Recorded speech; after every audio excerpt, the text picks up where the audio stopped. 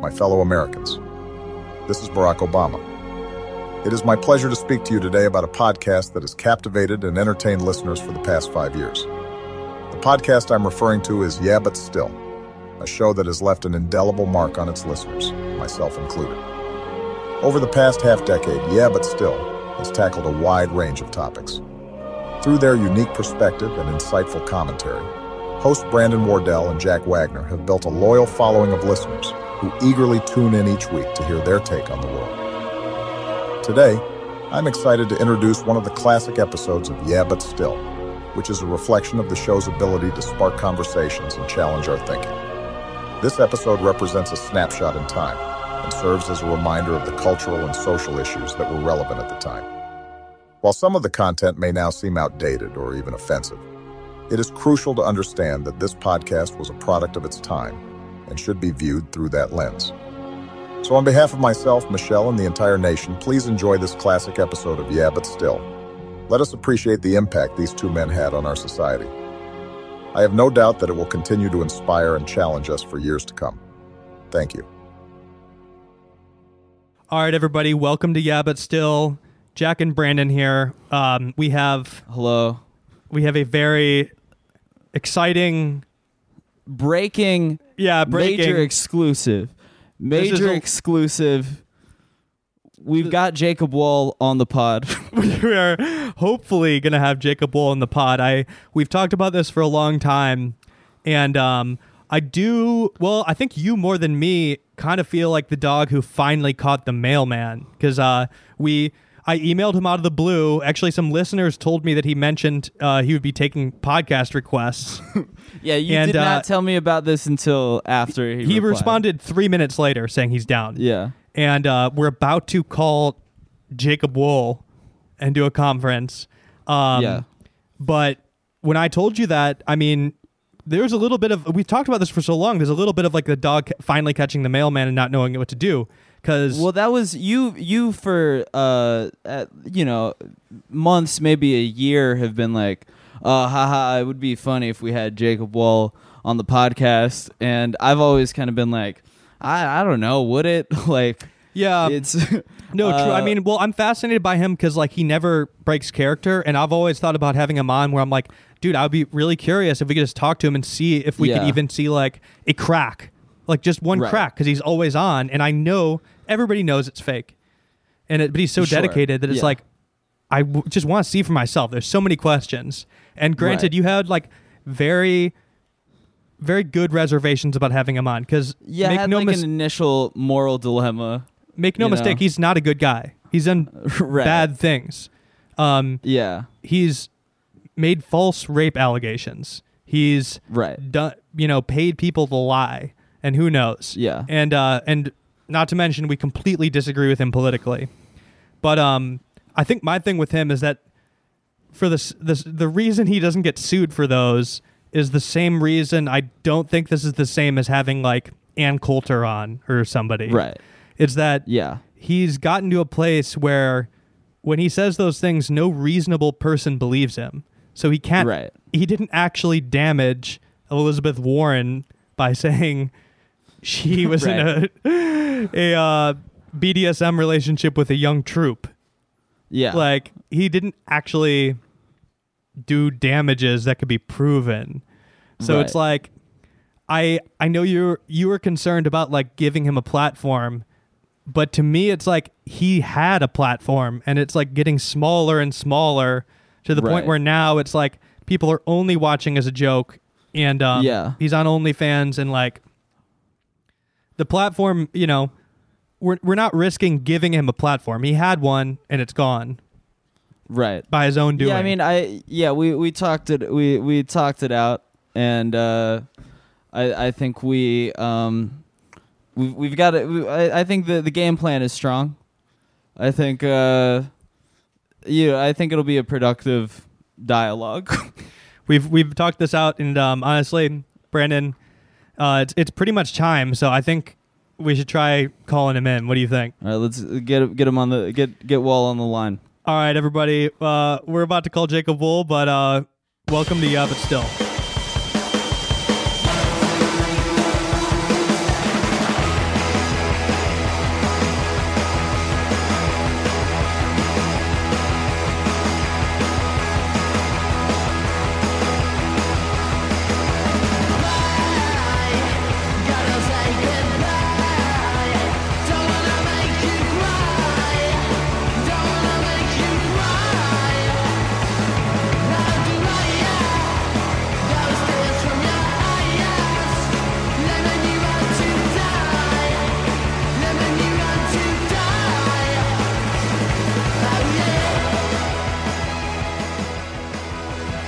Hi, this is Jacob Wohl.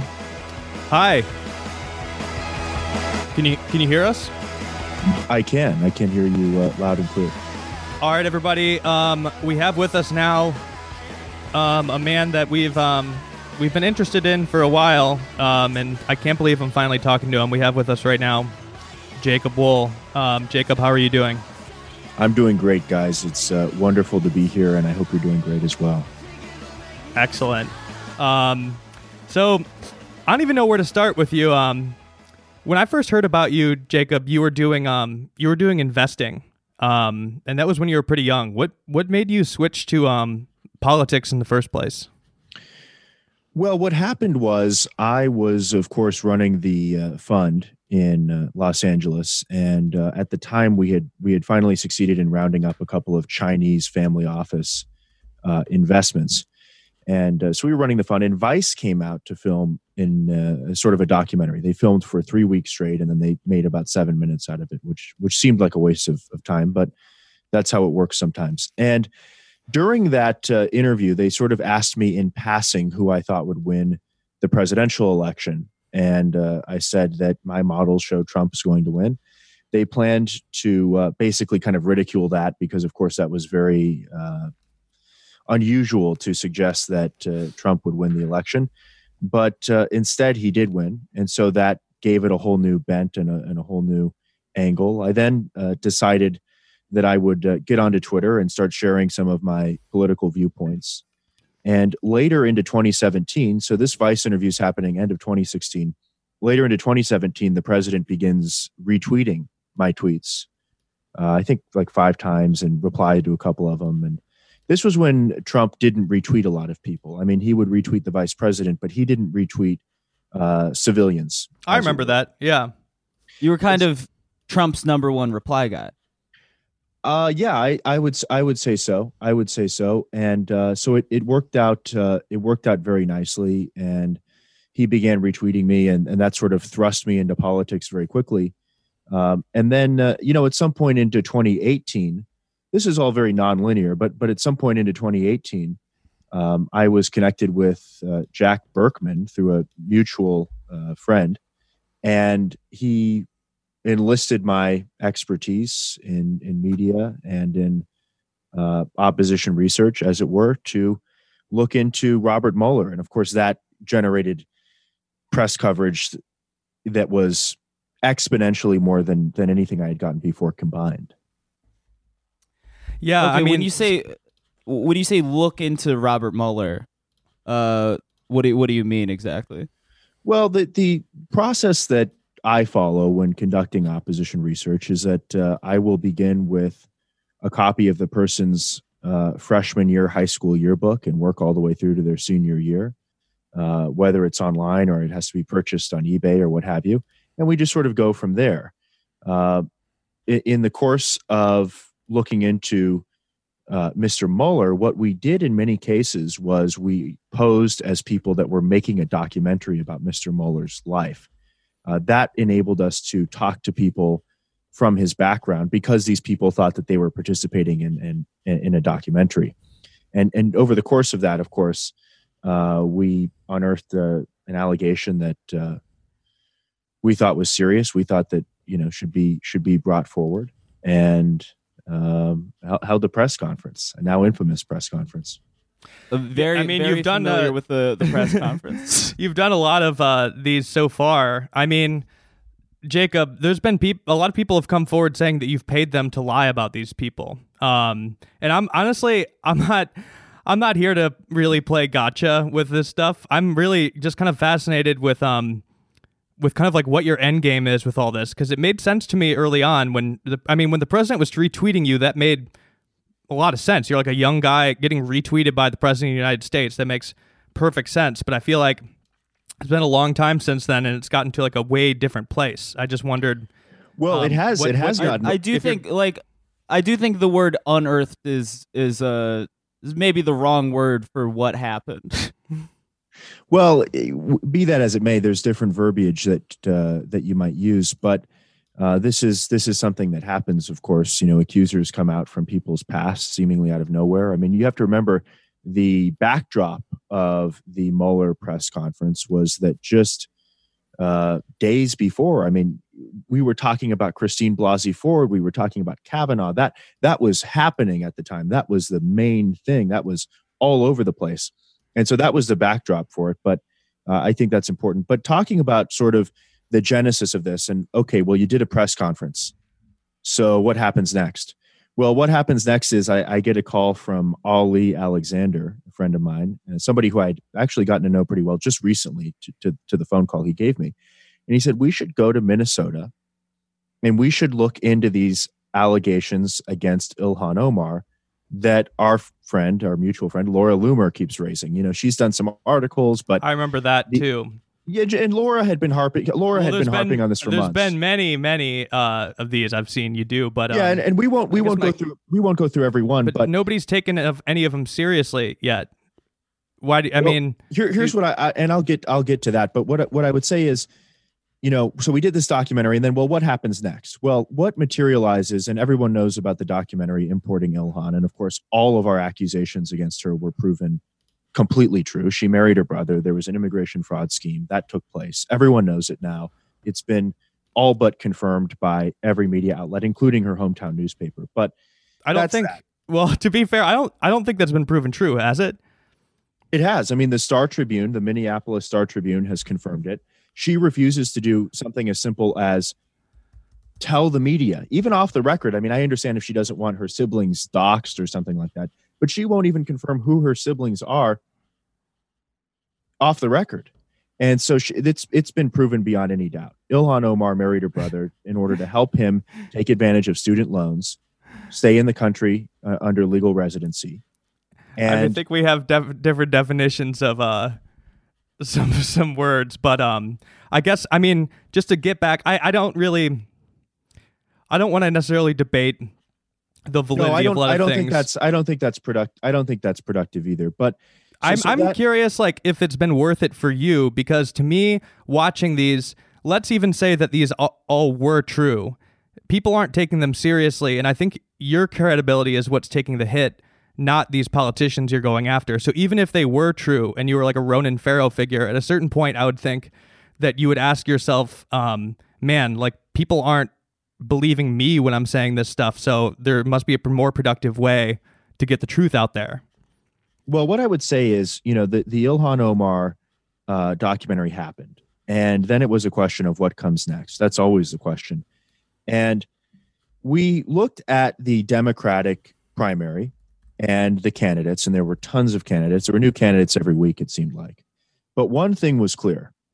These candidates were not going to do so much as throw any sort of material jab at one another. This was going to be a fake primary. And at the end of the fake primary, they were going to crown Biden. That's what they were going to do. That was very, very clear from the beginning. Bernie's not a serious candidate. The bankers won't let Bernie win. He won't get the nomination. The bankers have threatened to pull the money from the DNC if he does. Okay, so that was what was going to happen. So the question was, how do we make an impact here? And what I would say is, over the course of that very boring, very dry, and very rigged Democratic primary, I think that Jack Berkman and I created some of the most memorable moments of that very boring, dry, and worthless primary. I think that most people would agree with that. I would say that our press conferences, whether you talk about Elizabeth Warren and the Marine, or Kamala Harris and her trainer, or Pete Buttigieg, I honestly agree with you on these being memorable. I agree that they are memorable and entertaining, but what do you get out of it is my question. Brandon, do you still believe the things that you were putting out? Or, I mean, did you ever believe them, or is it all just sort of a means to bring attention back to yourself? Would you consider yourself kind of an agent of chaos? Well, some have described me as an agent of chaos, and it's certainly something that I can't disagree with. But so let's talk about what I get out of this, because there's a lot of debate about all this. Who's paying this guy? Who's paying this operation? Blah blah blah. Are you still claiming that all of these things are true? Are you still claiming that Elizabeth Warren I continue had an affair with a Marine Oh, she definitely did. I mean, she was style? Yes. He was cracking. I wasn't in the room. He was I cracking at the press conference. He's laughing at the press conference. Why was he was he very nervous. He was very nervous, Mr. Wheely. He was very nervous, and maybe he had a bit of a nervous laughter. But that's no. I mean, you look at Bill Gates talk; he can't get through a sentence without that weird giggling laughter, and that's just a nervous tick. Really, it's just something that some people suffer with. But I continue to believe everything that we've brought forward. I mean, it's a very serious thing. You talk about Mayor Pete.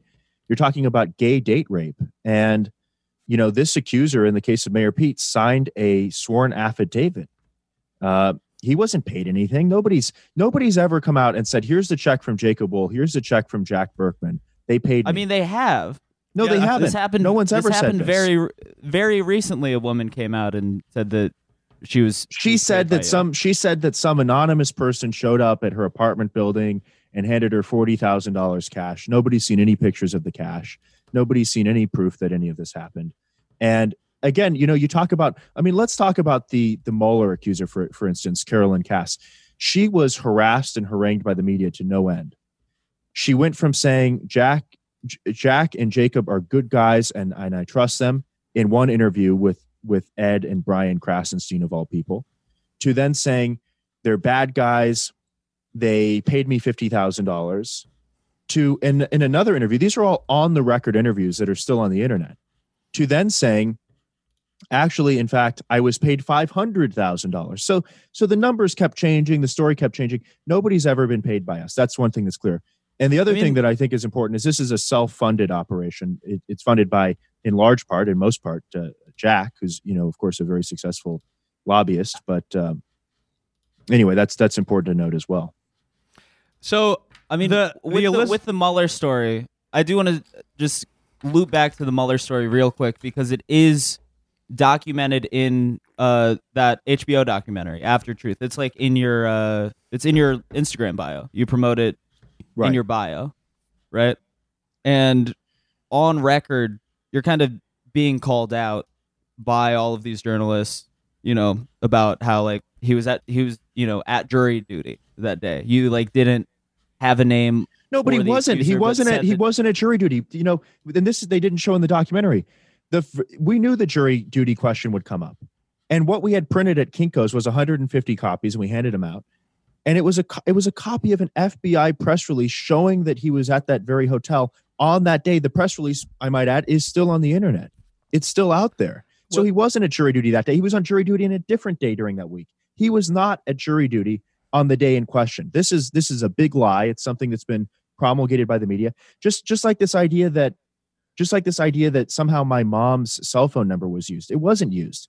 I had a very simple VoIP system set up for the business, and the numbers went to my cell phone number. You were saying that the accuser was receiving death threats before you revealed the accuser's name. And she was. How is she? How did they direct the threats? I'll tell you exactly how. Because the Gateway Pundit published her name. The Gateway Pundit got her name from somebody who was within our circle, who told that person, and I won't say who the person is, because they're still in our circle. They're very valued, but they made it an error. You're keeping these snakes in your circle, Jacob. Well, she's not a snake, but she made an error of judgment and trusted a journalist to respect an embargo, and they didn't respect the embargo. Even I wouldn't trust the Gateway Pundit. Well, I think Jim's a great guy. I do. I think Jim's a great guy, and have always had a good time working with him. Jim Hoft, of course, who runs that site. So, Brendan, did you have a follow up with that, or? No, I mean, I guess. What were you going to say about Elizabeth Warren? Oh, well, we yeah, go ahead. Oh, yeah, Jack. We were talking a bit about Liz Warren and that the way that whole press conference worked out, but I guess where we had to loop back was in saying that nobody's ever proven that we've paid an accuser, and that remains true because we've never paid an accuser. Well, there's people saying you did, so they're lying. They're not telling the truth. Nobody has ever been paid. And we're very clear about any sort of indirect or in-kind contribution that they may receive. So, for instance, with the Buttigieg accuser, Mr. Kelly, he got a coach plane ticket. He got a Uber ride, and he received a Subway sandwich and a double caramel frappuccino. And that was the extent of his compensation. Wow. What kind of Subway sandwich, though? Well, because it became this crazy story. You know, they harass these people into changing their stories. The media does. I mean, they called his parents, they called his uncle, they called everybody threatening to dox him. The media, I mean, when I say they.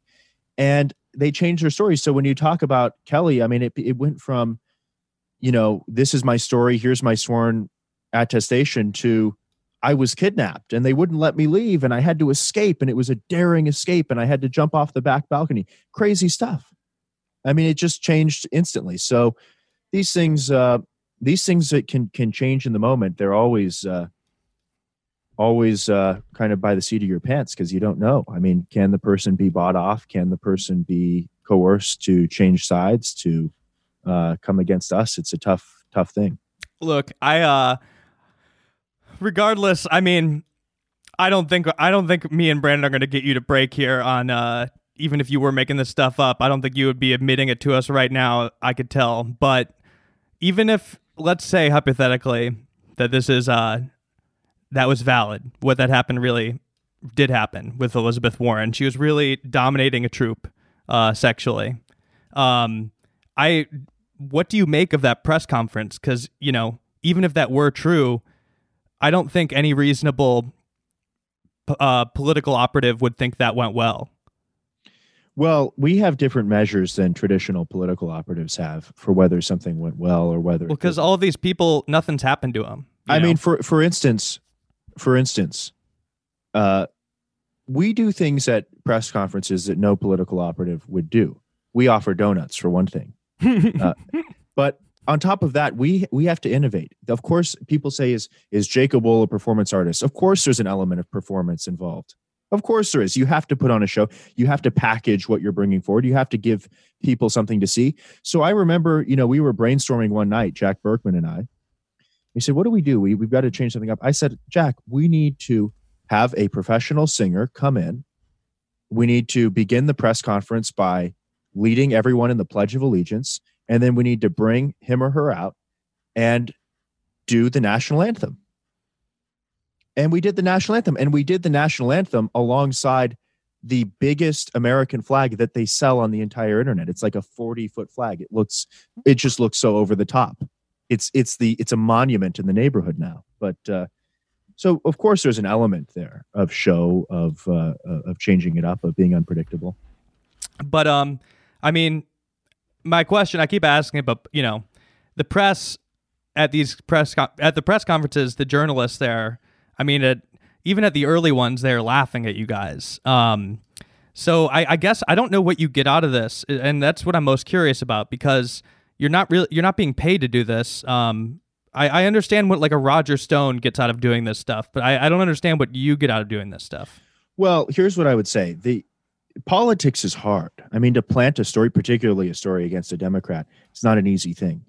There's a handful of people that are able to do it and have. You did say plant a story. Right, plant a story, meaning seed the story into the media originally. You're the person originating the story. It's not an easy thing to do. It's a very. You wouldn't tough say thing that to do. you're creating stories. No, I'm saying that I'm Brandon. seeding stories. And so it's a tough thing to do. It's very, very tough. But there is applications for this outside of politics. And so there are people that say that they're the masters of media manipulation. I mean, there's this guy, Ryan Holiday, who calls himself the guru of media manipulation. 99% of people have never heard of him. I have way more of any measure of being well known than he does. But whatever.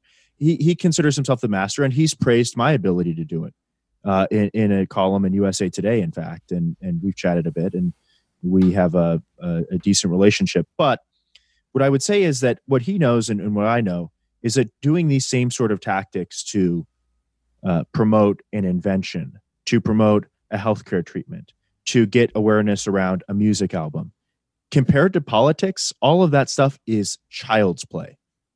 You know, it's like once you play in the big leagues, if you go and play Little League, it's just not really a competition. And it's the same thing when it comes to the media manipulation skills, if you'll call it that. So, I mean, what you get out of it is on a given week, I'll have between 5 and 10 people reach out and say, hey, you know how to get media attention. You know how to make things trend on Twitter. You know how to make things spread and promulgate on the internet. Help me do that with my product or my service or my company. Or help me, you talk about politics, help me remove somebody from the board of fill in the blank. All legal, all ethical, you name it. But these are applications for my same skill set that go outside of the realm of politics and in fact are very commercially viable. You would say all legal. Certainly all legal. So you're saying you've had some trouble with the law. Well, before we get to that, Brandon, actually, so you're saying that this is kind of like your political work, even if you're not getting paid for this, it's kind of like a billboard to get you. You're saying to me that you get private sector work from this. That we just private don't know sector about. work and sometimes down ticket political work. So you think about, okay, stopping the front runner Democrat presidential candidate when you have a Democrat media is very tough to do, very hard. Sure, but I don't.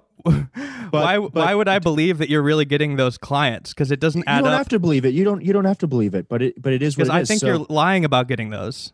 Well, that's it is what you don't have to believe that that's the case. But the other application, and let me just add, is for because if you are, then that makes perfect sense to me. I get it. Then I get the end game. If you are getting that work, well, but that's the end game as I represent it. I mean, that's the answer that you're going to get because that's the answer. So I mean. I there's no other. I mean, I'm not interested.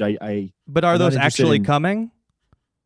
What do you mean? Because you're young. You're young. I think my biggest question through all of this is that you're so young to have such a reputation, and I think a negative reputation. I think it's hard to argue with that. I mean, you're infamous. Well, you're right. I mean, I've got a Wikipedia page which is longer than 90% of the people who've served in the U.S. Senate. So, yeah, exactly. So it's like. Even if you wanted to change it up, it would be impossible for you to go get a regular job now if anybody Googled you, I mean, the Wikipedia page it's a long list of follies. Well, that's how you might view it, but I view it very differently.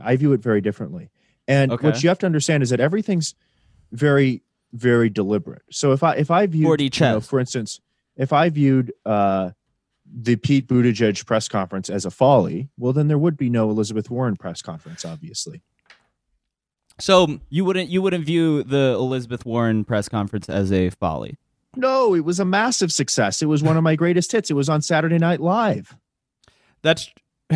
I mean, I guess it was a hit in that it got attention, and when they brought out that son of a bitch whistleblower was trending. Yeah, when they brought out that guy and rolled him out.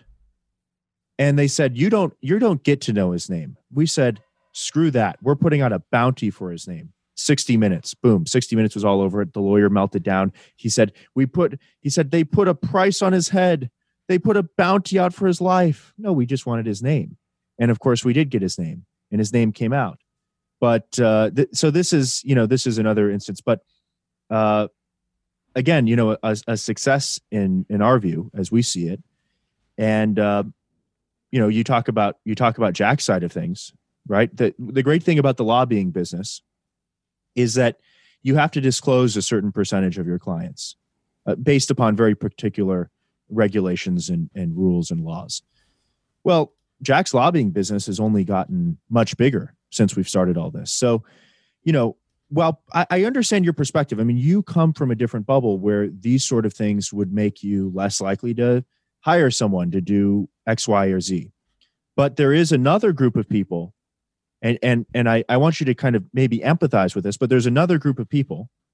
They didn't go to the same schools. They don't do the same sorts of things, but they love this stuff. They absolutely love it. I understand that, but I think it's gone. I've understood to an extent possible end games for you up to a certain point. And right now, I guess I'm just confused because I don't know. I don't think this path has been going upward. I think it's kind of been spiraling downwards for a little bit.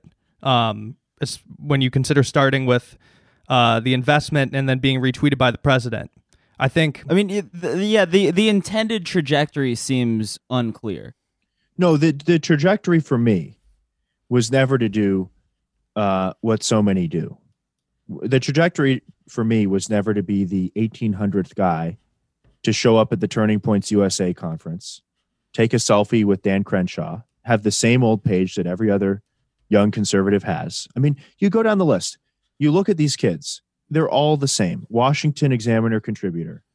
I have a podcast. No one listens to it. No one cares. They all have a podcast. They all have a selfie with Dan Crenshaw.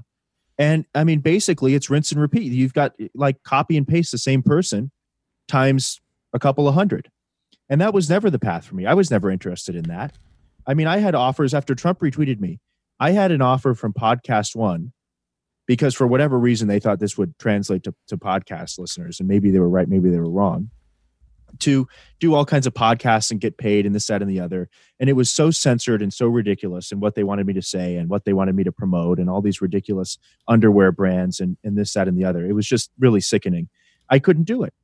But this has led to something else. This has led to my show on censored.tv, Man Up with Jacob Wohl, where I can say whatever I want. I can do whatever I want. I have my own platform. I don't have to dick around with lame advertisers. And that's what you get in the podcast world is lame advertisers, because podcast CPMs are low and lame advertisers can afford low CPMs because podcasts have what? They have a skip button. This is why you guys are on Patreon. It's a better business model. People like your show, they can pay for it. It's just a much better business model than promoting another limp dick product every other week. You know, how many mattresses does Ben Shapiro sleep on? I really want to know. I mean, he's promoted a different mattress brand every other month for the last 3 years. That's okay. That's what I call being a grifter. That's grifting. I mean, I get called a grifter, but where's my grift? I don't grift anything. I don't tell people to buy a book that was written by someone else. And I know the people that ghostwrite these books for these conservative talking heads. That's grifting. That's fraud. That's saying, read this book I wrote, but you didn't write it. I view that as fraudulent. I view that as grifting, but that's par for the course in political media. I don't do any of those type things. I actually agree with you. I agree with you. You would say that you haven't committed fraud. Never. Well, I agree with you here that you aren't a grifter. And I guess that's exactly the nature of my why I'm so confused, is that I look at somebody like Charlie Kirk and I think, man, like, how does this guy do what he does? Granted, we believe opposite things, but for the most part, people just make fun of him and laugh at him. But I look at him and I'm like, okay, well, he's getting paid a lot, right? So you kind of see him, he's getting his bag. I mean, well, he's getting paid. Be surprised, not so much. I mean, it's a nonprofit deal. Without the grift, I don't see your grift for this, and that's why I wonder, why is this worth it to you? The ceiling on a Charlie Kirk is $500,000 a year. That's as much money as you can make doing that. And you know, it is what it is. He does what he does, and that's that. It's a certain kind of operation. It's a certain brand. He is probably the best right-wing community organizer ever. I mean, really, Charlie Kirk, what he is he's a community organizer. He organizes people, gets them together.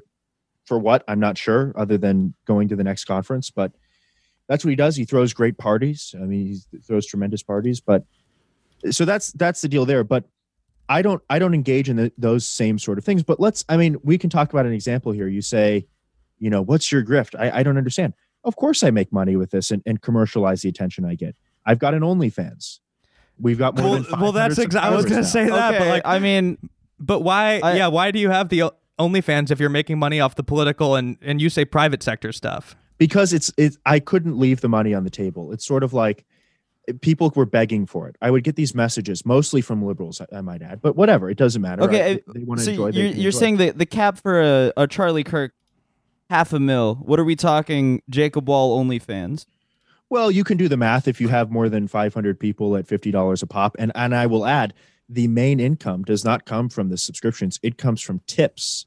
What you get is you get tips, okay. and you get pay per message. And I signed up as I'm sure you know, I'm behind the paywall. I'm on the OnlyFans. You've been deep. I'm deep on the, and I appreciate it. I'm deep on the OnlyFans. I have contributed to the OnlyFans and the Cameo. But I can't, you know, I'm not sure how many tips you're getting on OnlyFans if you're not really OnlyFans. It's oftentimes there's very explicit content on OnlyFans. Oftentimes there the is bread and butter of I'm certainly OnlyFans, yeah. and it's real softcore stuff. I will I'm hold you certainly to it's not a pornography page. It's that you're not not. and it's I think it's hard to compete on OnlyFans if you're not showing cock or hole. I think Brandon's saying you're disrespecting the medium of OnlyFans. Here's what I would say. Certainly, I'm the most successful person on OnlyFans to not show what you would describe as X-rated content. I guess so. I mean, that's true. It shows you what percentile you're in. I'm right behind on OnlyFans. I'm right behind this gal with the last name Powell. I got the words mixed there. Powell. What's her first name? And she posts like sex tapes with rappers. That's her niche, I guess. And I'm right behind her. She's the person that's beating me out right now. Selena Powell, I believe, is her name. It just came to me. I mean, I think you should try to compete. You're right behind her.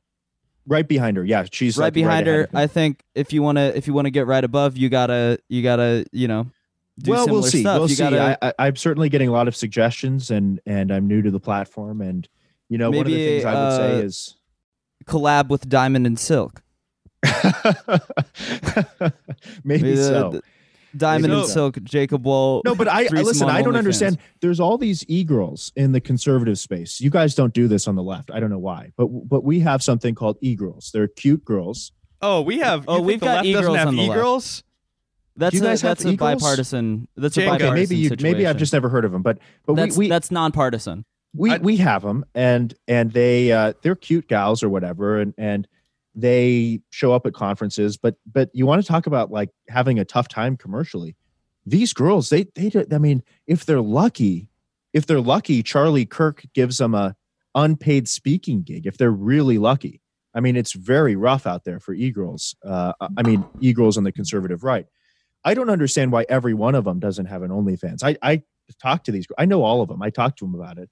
And they're like, no, I don't know. My reputation, blah, blah. It's like, whatever. Make some money. Your reputation, this or that. Charlie Kirk won't like it. Who cares? I mean, it's just as I plan to do. I think maybe what we need to do is show up at Charlie Kirk's next event with a T-shirt that says "Sex work is real work." So, Jacob, while we're on this, I'm actually kind of interested to hear you talk about this. To hear you talk about Ben Shapiro, then Charlie Kirk. My next question would be, who are people on the right that some people might assume that you are a fan of, but you actually don't like? Because it sounds like you don't like Ben Shapiro or Charlie Kirk. No, I don't like Ben Shapiro, and he doesn't like me. That's the fact of it. And the turning points, I don't like the turning points people. I mean, the people at the top. I know a lot of the. Has this played out in person? Yeah, it has. It has. I mean, not in like anything crazy. It just some clever, bullying and all that kind of stuff. But it's all in good fun. I mean, it's all in good fun. I have a blast with it.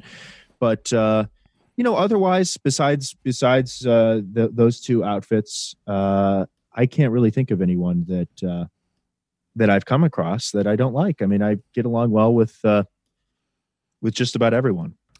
So I guess going back to what we were talking about before, I think if I'm understanding you correctly, and I mean, if you believe this is what you believe, that's fine. So what you said to us was that basically all the political stuff, all the controversy was worth it because in the end, you've been able to make money with this OnlyFans. Like that was kind of like an attention grabber. That's not what I said, but I said that's I don't want to speak in certain terms where you say, Jacob Wohl says he doesn't charge for anything, but he has a fitness plan and he has an OnlyFans. I do have a couple of outlets in which I do what we might call small ticket business, and those are them. That's what that would be. So what's the big ticket business? Well, the big ticket business is that, for instance, you'll have a guy who a real estate developer, far right real estate developer in Florida. And he's having issues with the local chapter of Greenpeace, who keeps bothering him, who keeps interrupting city hall meetings, and he needs to push something through. Well, he might reach out to me. Maybe he'll be referred in from somebody, word of mouth, what have you. And there will be, one of two ways. Either you smear the person who runs the Greenpeace group to the point where you've interrupted their efforts to interrupt what you're doing. Or on the other hand, and what I found is a much more effective tactic, infiltrate the group and start some other controversy that enthralls them even more.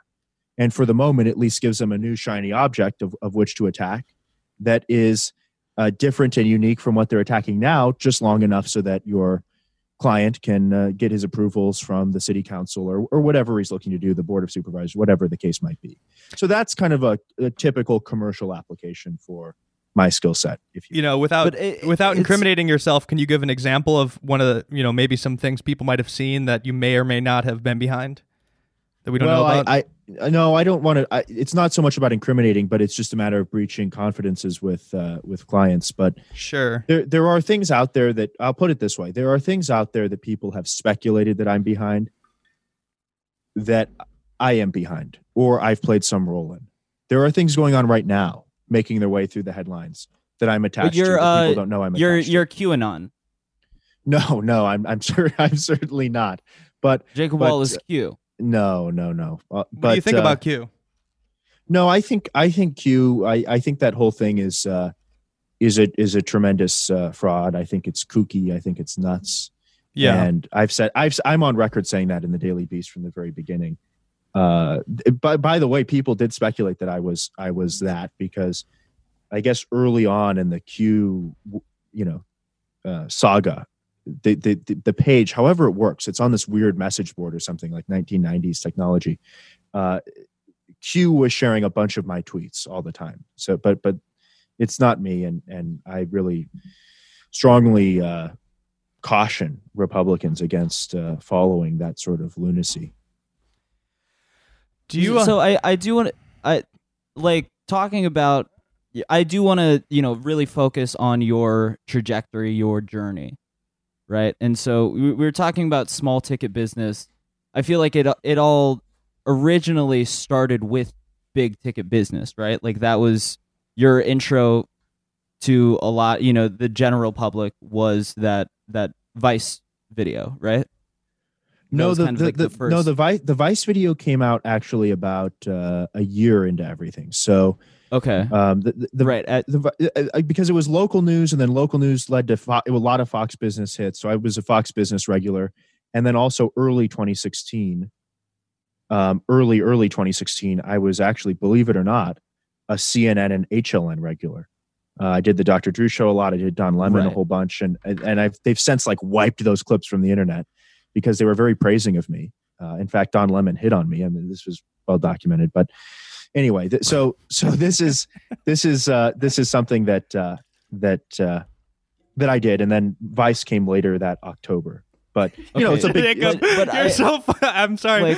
I do appreciate that. It is funny talking to you, Jacob, because you say one thing and then you'll say another thing after it.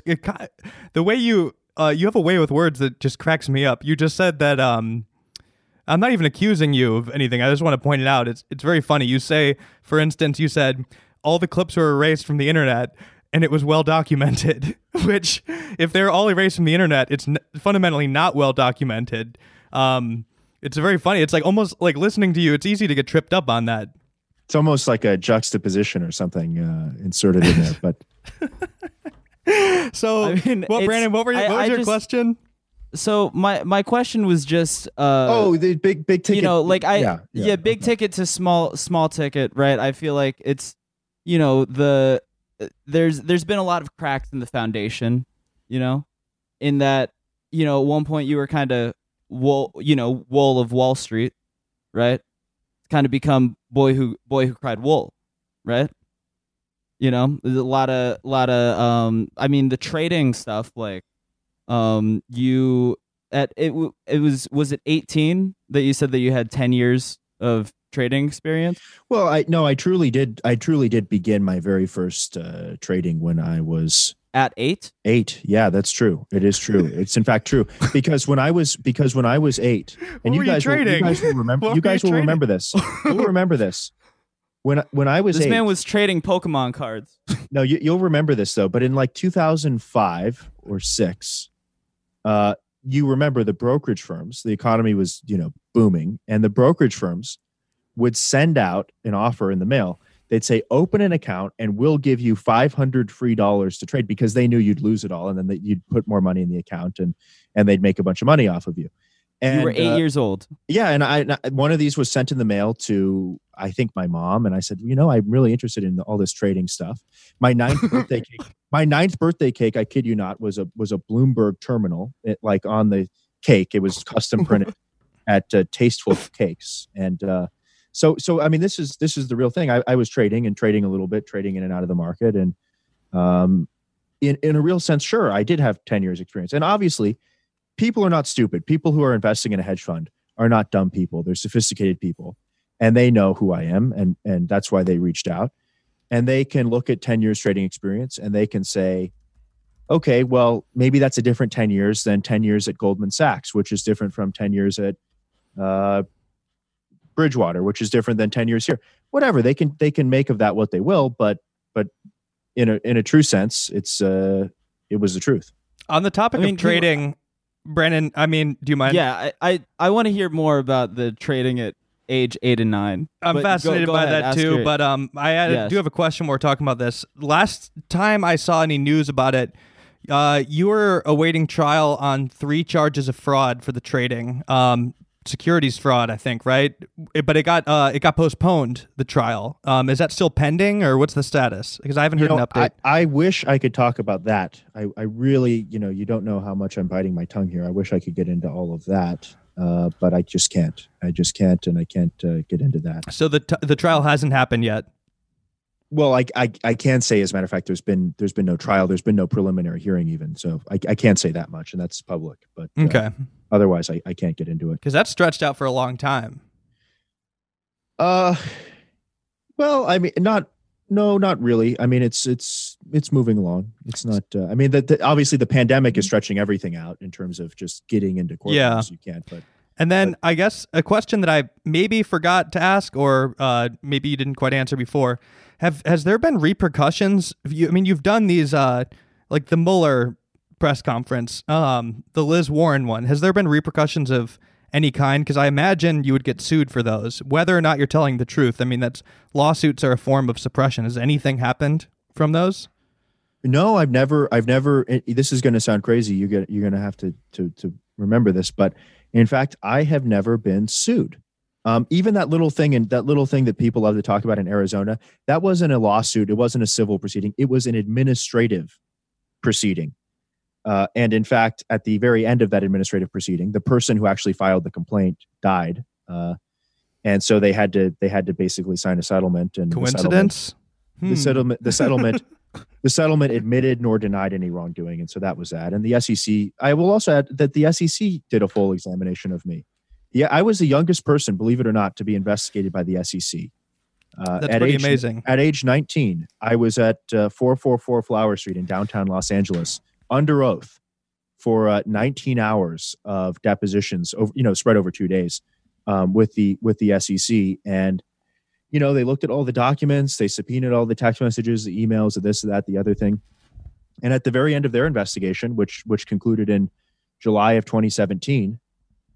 They said, thank you very much for your cooperation, Mr. Wohl. We found no grounds for enforcement action. This concludes our involvement with you. And that was that. They were great professionals. And I will tell you, I've dealt with a lot of regulators and a lot of groups. And I will say that the SEC were consummate professionals. How did you become Jacob Wohl? I mean, I think a lot of us are familiar with your dad. He's on Twitter and kind of similar. Well, and remember, what's your mom he's been on Fox News. Yeah. My whole childhood, basically. He was on Court TV covering, if you remember, the Tukey Williams. He was in the room. My dad was, in fact, in the room, standing next to Jesse Jackson when Tukey Williams was given the lethal injection at San Quentin. So, I grew up around it. I grew up in newsrooms, in fact, in local newsrooms and in, the Fox News West Coast bureaus and this kind of thing, as long as I can remember back. But as far as my mom goes, she's just a dedicated public servant, high level public official. I don't really want to say more than that. She works in a sensitive area, but but she's a high level public official. That's correct. That's correct. Okay. And she's done that her whole career, and she's a career public employee. And so but pretty basic childhood. Played sports, did this, that, or the other. Was kind of, it's just kind of okay at sports. I always knew that I wasn't going to play in the NBA or play in the NFL. It was decent, but that was that. And graduated high school early, of course, because I was running a hedge fund. So I graduated a year early. But that was that. I mean, you've done a lot. You're 22 right now?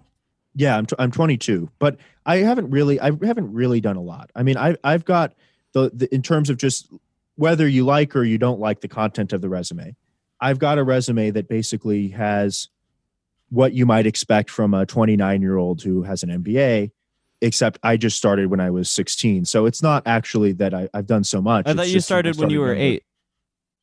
Well, that's poking around on the stock market. That's not managing other people's money and doing crazy stuff. You were poking around on the stock market at 8 years old.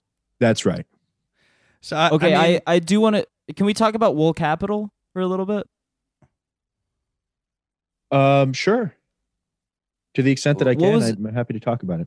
I mean, what was going on with the LinkedIn? Right, you had a picture of Bar Raffaelli as like one of your employees. No. You mean Surefire Intelligence? Surefire Intelligence. My bad. Thank you. You mean, yes. Which one did you want to talk Intelligence.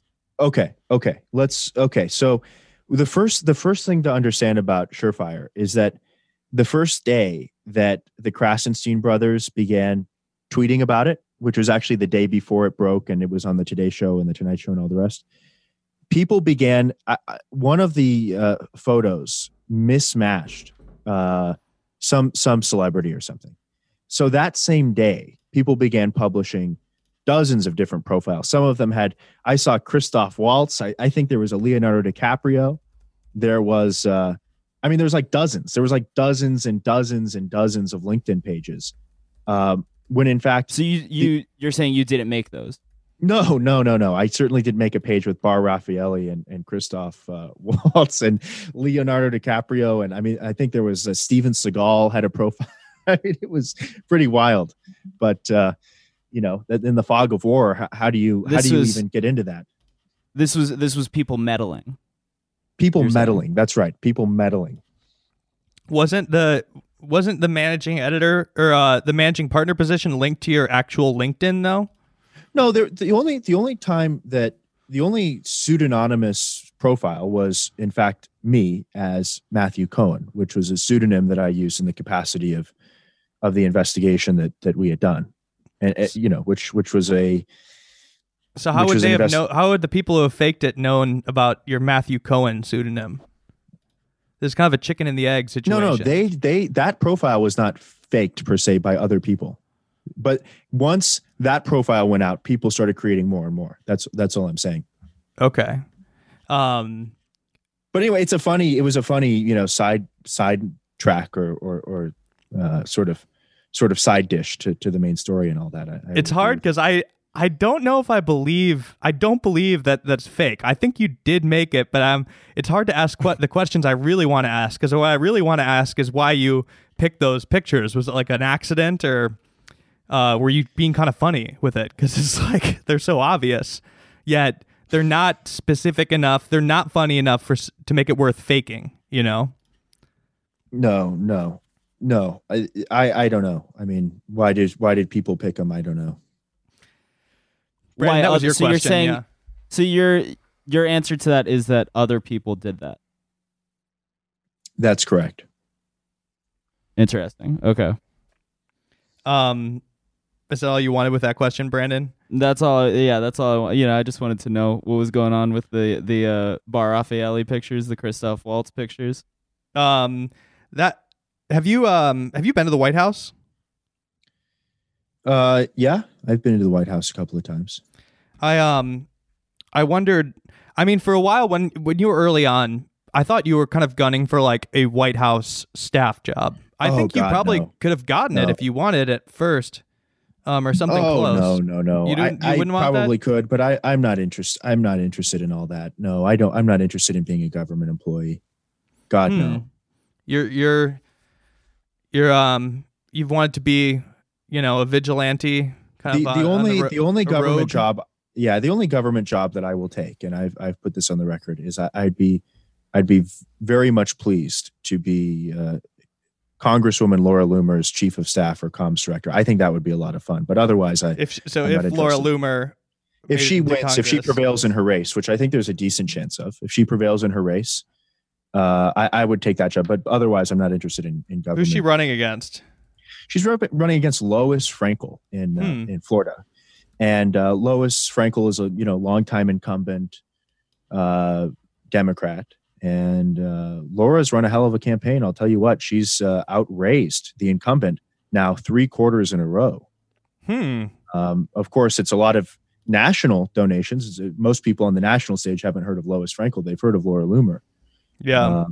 So we'll see how it goes. We'll see how that race goes. I hear it's going very well. I talk to Laura regularly, but that's the only government work that I might be interested in.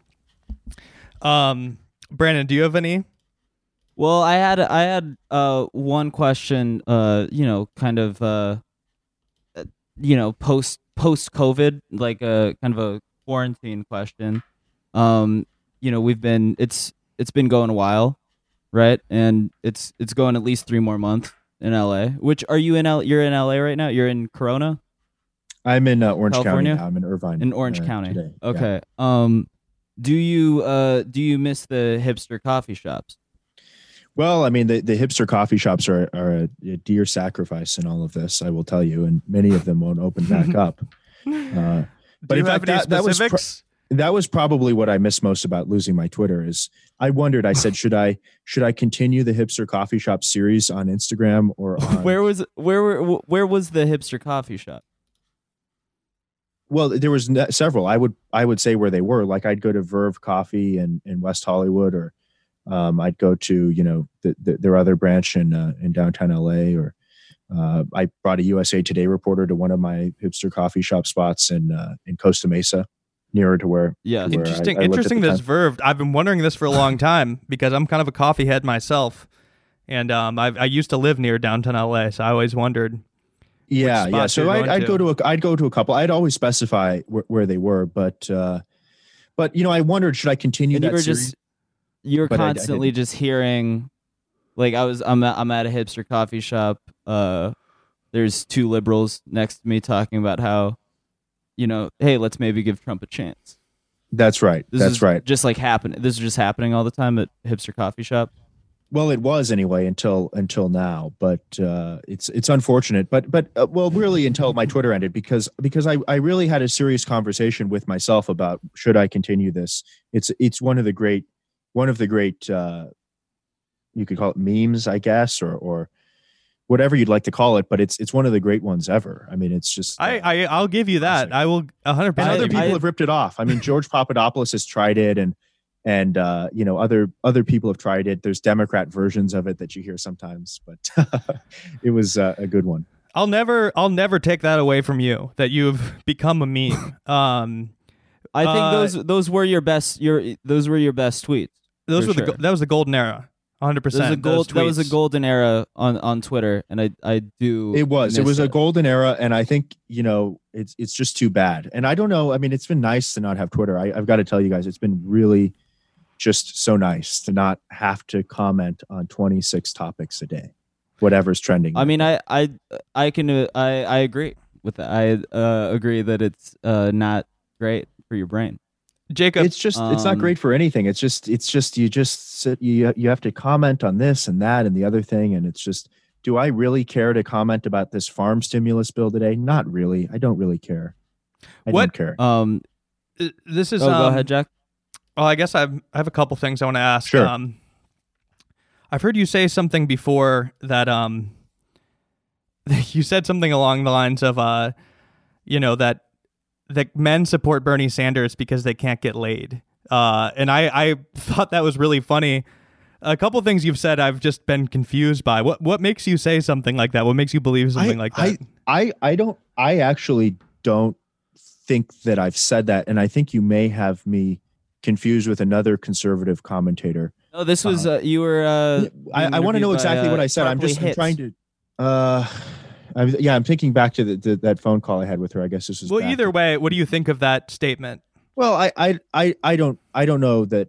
I don't know that that's exactly what I said. I mean, I like to hear what I exactly told her. I'm sure she recorded the call, but I don't recall the exact context of what we were talking about. But what I think I may have been talking about was the ethos of the sort of Bernie bro, which is a male feminist kind of operating system that they run on, and it's a very tough life. As I see it, I mean, these people live lives of tough and oftentimes quiet desperation, and you wonder. I mean, you wonder what's going on here, what's happening here. What do you think? What's the connection between Bernie and? I mean, because it seems like you do believe that. So I was interested in that because I was just kind of like surprised. I mean, because we were talking about Jesse Lee Peterson, and you know, he's a guy I get along with swimmingly, and I spoke at his conference, and that's what Tarpley was calling me about, as I recall. And you know, he says things like real men are conservatives and this sort of thing.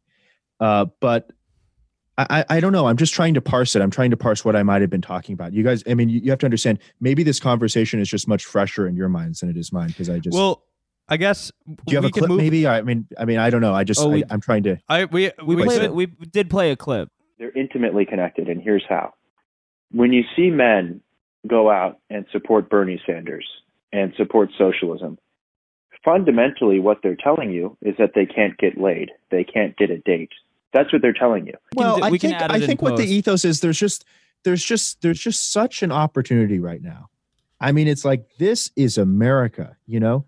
You can go to the gym, you can lift weights, you can buy an AR-15, you can support Trump, you can eat steak, you can have beautiful women at your beck and call on Tinder. I mean, life is good. Life is good. Or you could put on a pussy hat, you could eat Doritos, you could sit down, you could beg women for attention inside Bernie Slack groups. You could not work out. You could not own a gun. You could support Bernie Sanders. I mean, it's just all of these things kind of go together. It's really more than it is a political leaning. It's a total cultural thing. I mean, the Bernie. I'm confused. I mean, I think most people exist somewhere between that binary. I was going to say, what does lifting weights have to do with Donald Trump and sex? It has everything to do with because you're talking to two guys who have a good amount of sex that both support Bernie. But Donald Trump is a man's man. It's like if I don't think he is. You think so? I think he's kind of prissy. He's very dainty. No, he dodged the draft. No. Donald Objectively, Trump, make no mistake. I'm not a resistance person. Trust me, I'm not a resistance person. But I think, you know, he's very catty. He's obsessed with New York. Very catty. He's obsessed with very catty. He's obsessed with media gossip. He's not a John Wayne type figure. You search Graydon Carter from real Donald Trump. It's 1,000 tweets of him just being like, Graydon Carter with his bad food restaurant. His Oscar party is no longer hot. His Oscar party is no longer hot.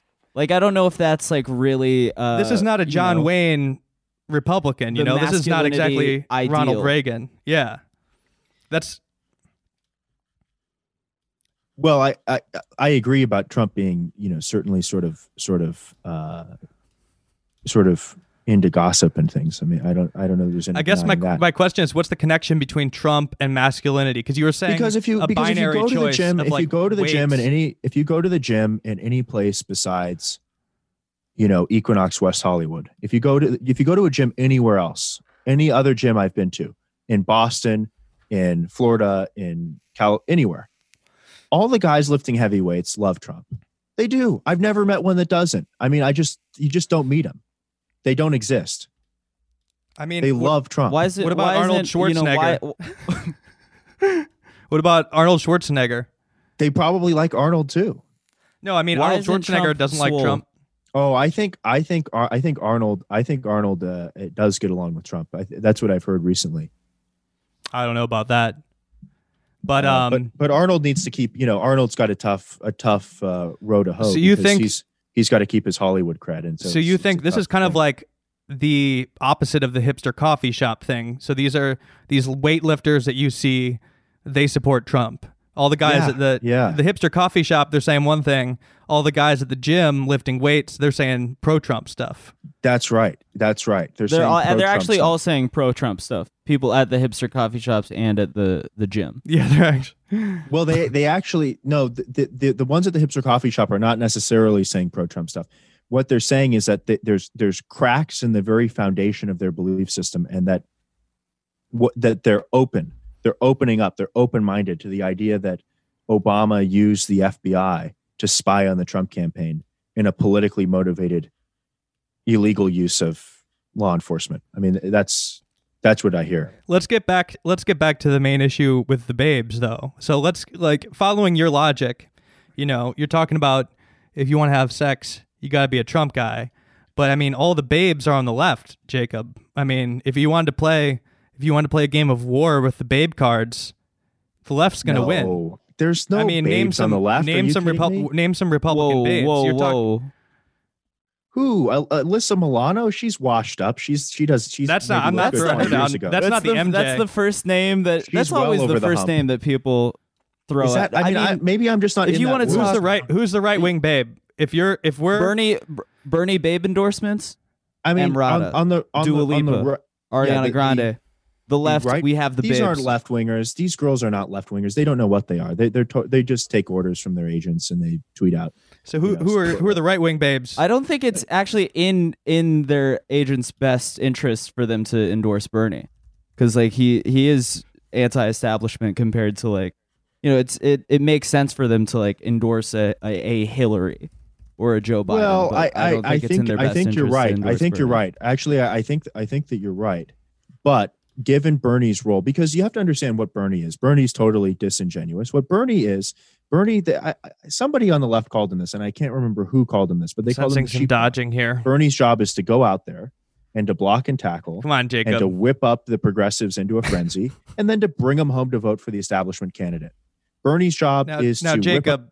Go ahead. While I do disagree with your position on Bernie Sanders, let me remind you, the question was about Republican babes, and so with Republican babes, basically everyone would start with Tomi Lahren, and then it only gets better from there. She's kind of the plain Jane. She's the plain Jane. So who's the one above that? I mean, because Brandon threw out Emrata, who's I'd say widely recognized as probably the number one banked in. Yeah, I threw out Emrata, Dua Lipa, Ariana. So. What's your response to the Emrata? Who's the Emrata of the right? Oh gosh, there's a million Instagram models who support Trump. I mean, it's just you could go on and on and on. And I think they're much better looking, by the way, than her. I mean, she's very, very beautiful, of course, but I think you could throw out 100 Instagram models. And before people call her name one of them. She's not an actress. Okay, let's be clear. She's a model. That's what she does, and that's fine. But she's not an actress. But on the right, you have many babes. You have. Can you name one of them for us to look at? For instance, let's just put it this way. Name five babes, bro. Let's put it this way. And our babes are more commercially successful. You want to play the game of who's more commercially successful? Yes. Okay. Megyn Kelly is such a successful conserva babe. Dude, that's your first pick. Don't you guys hate Megyn Kelly? Yeah, I thought she was able to make. I like Megyn Kelly. She went against Trump and but she was a little bit misguided in the short term. But she's come around. She's a big time Trump supporter now, and and that's that. But she got paid $70 million by NBC to not even work, to just go away because her ripoff of Ellen's show was just so bad that they had to pull it off the air. I mean, that's a nice. You want to talk about a grift or a payday? I mean, that's Jesus. Does it get better than that? I mean, your first example is somebody who you seem to have a very complicated opinion of. I have a good opinion of her. I view her as on the center now. I would question calling her a babe up to No, up it's a next different. to, It's a different kind of look. I mean, it's a different kind of look because what you have to understand is when you're an executive producer in cable television, you look for certain things. You know, long legs, big head versus shoulder ratio to fill out the box. You know, in the cable news to fill out the box nicely. It's a different thing you're looking for. So like maybe she wouldn't look as good, you know, in risque Instagram posts, but you know, Emily Ratajkowski would look horrific on cable television. It would look ridiculous. She'd look spindly and weird. It just Brandon, what do you think about that? I think she looks great on screen. Oh, this is so Megyn Kelly. I mean, I guess we should close out pretty soon. I think we should individually maybe ask one or two more questions. Yeah, I think you know what's important to do, and is that every time I do an interview, it goes wonderfully, and then it ends, and then the audience picks something up that we forgot to talk about or we missed. And I'm trying to think of what that might be here. I mean, I could go on you guys for have hours. a better sense than I do. I guess what do you have any regrets so far, Jacob? Not regrets, but if you could redo things, or is there anything you would redo? Well, you could redo 100 things, but the reality is that all of it has brought me to a point that I'm very happy with, and it's only going to get better. I mean, we should add, if you think you've seen press conferences, you haven't seen press conferences. We're putting together things that are so big. I've spent all week pricing out helicopters in the Washington D.C. area. I mean, this is going so big, and so this thing is going to be bigger than you ever imagined. We were screwing around in a primary before. In a primary, we were screwing around at a time when the guy we wanted held the highest office. I mean, that's kind of like play around stuff. Now we're going to get into the general election. And if you thought 2016 was crazy, I mean, this is going to be this is going to become known as the election of the deep fake. I predict that. So it's going to be wild. So I don't regret anything because it's led me here, and I'm very happy with that. And so I can't say that I would have done anything differently. I mean, everyone would have said I would have done this, I would have done that, but you don't get to do that. You don't get to go back and wear this tie instead of that tie at a press conference. That's where most of my regrets lie, is in my choices in wardrobe, which I feel have become significantly more refined over the years. So, I mean, it's interesting to talk to you because, you know, you don't slip up. And you're good with your words, and there's no way I'm going to break through. I guess really only you'll know the truth when you lie down at night and go to bed. But I guess, you know, if all of that is true, where do you want to go in the future? What's your plan going forward? Where do you imagine yourself? Are you 22? I'm 22. 22, that's so young. Like where do you want to be when you're 30 with this? Because you've, even just 4 years ago, you were investing and you wanted to be a big investor. Now you're over here doing the FinDom or the OnlyFans. The OnlyFans. I guess that is kind of FinDom in a way, but yeah, I guess. But where do you want to go? You've been all over the place. What, I don't know the trajectory, and where do you hope you're going to go with this? Well, what I find is that my life is totally unpredictable. I mean, things just turn on a dime. I get home from the gym one day and I get a notification on my phone because, of course, I had the notification set for when Trump would tweet. That way I could reply to his tweets. And then I see my tweet. I'm thinking, what in the world is this? Is this a glitch? And then I look and he's retweeted me. And then he does it again and again and again. So, you know, my life works in very different ways than I think, you know, most people's does. The volatility of my life, which mostly airs towards the upside and mostly goes to the upside, is very your life high. A movie, bro. Well, maybe that's where it goes. I mean, right now we're working on a couple of HBO's making 2 other documentaries as we speak, and I've been very busy with that. But so I don't know where will I be at 30? Who knows? Where do you want to be though? Where do I want to be? If everything moves in the same direction that it's moving now, then I'll be very happy. If I'm just a little bit physically better looking, I'll be happy. If I'm a little bit financially better off than I am now, it'll be great.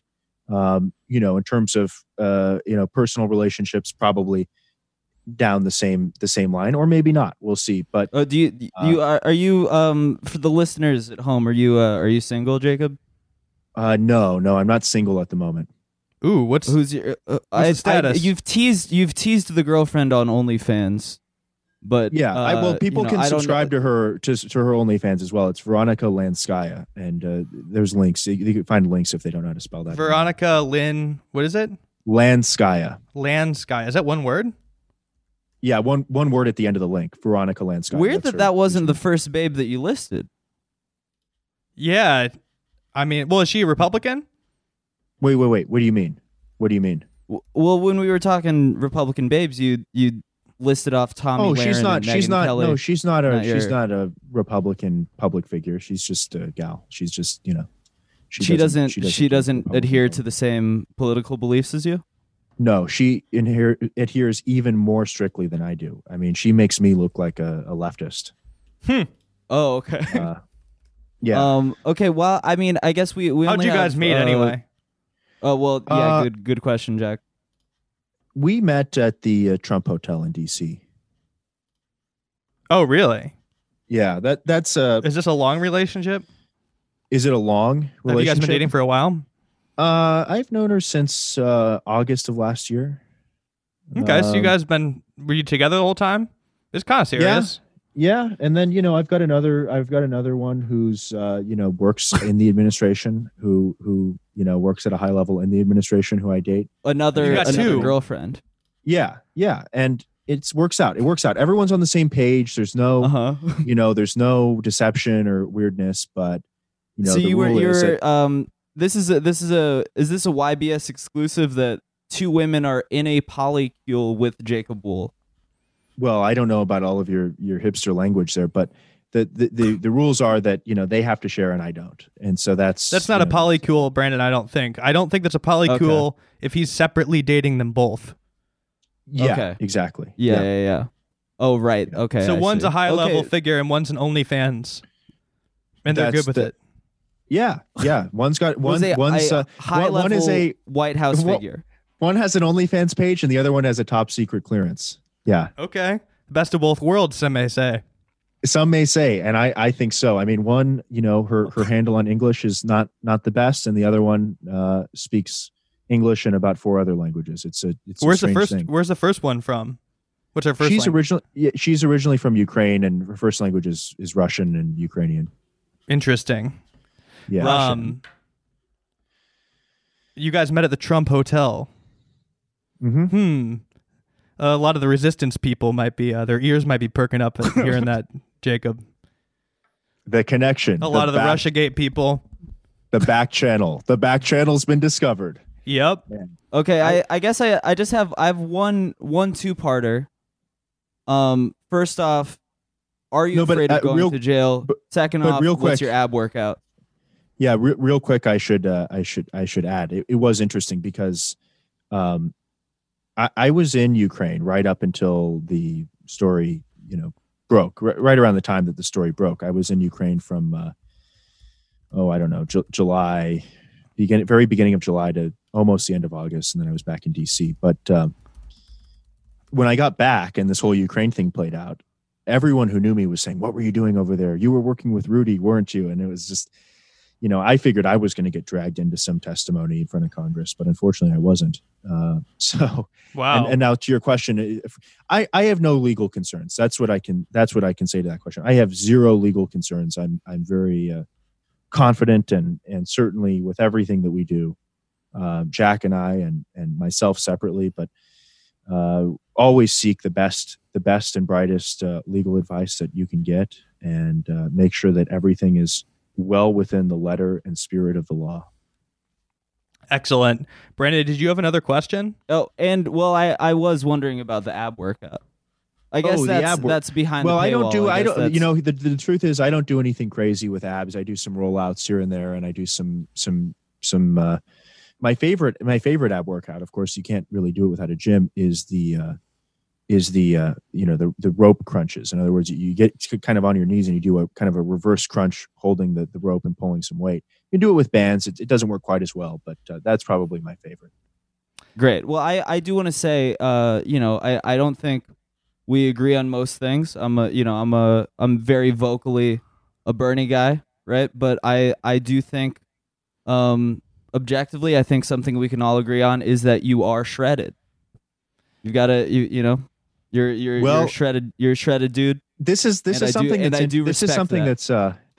that's interesting, and it's always good to talk to Bernie. Bernie bros are so much more grounded to reality than the establishment people. The establishment people, you don't know if they're lying to you or they're just totally bereft of any fact or reason. But the Bernie people really believe what they say, and that I can certainly respect, and I agree with them on a lot. I don't think we should be handing out trillions of dollars to banks and letting them decide who gets bailouts and who doesn't. I think it's lunacy.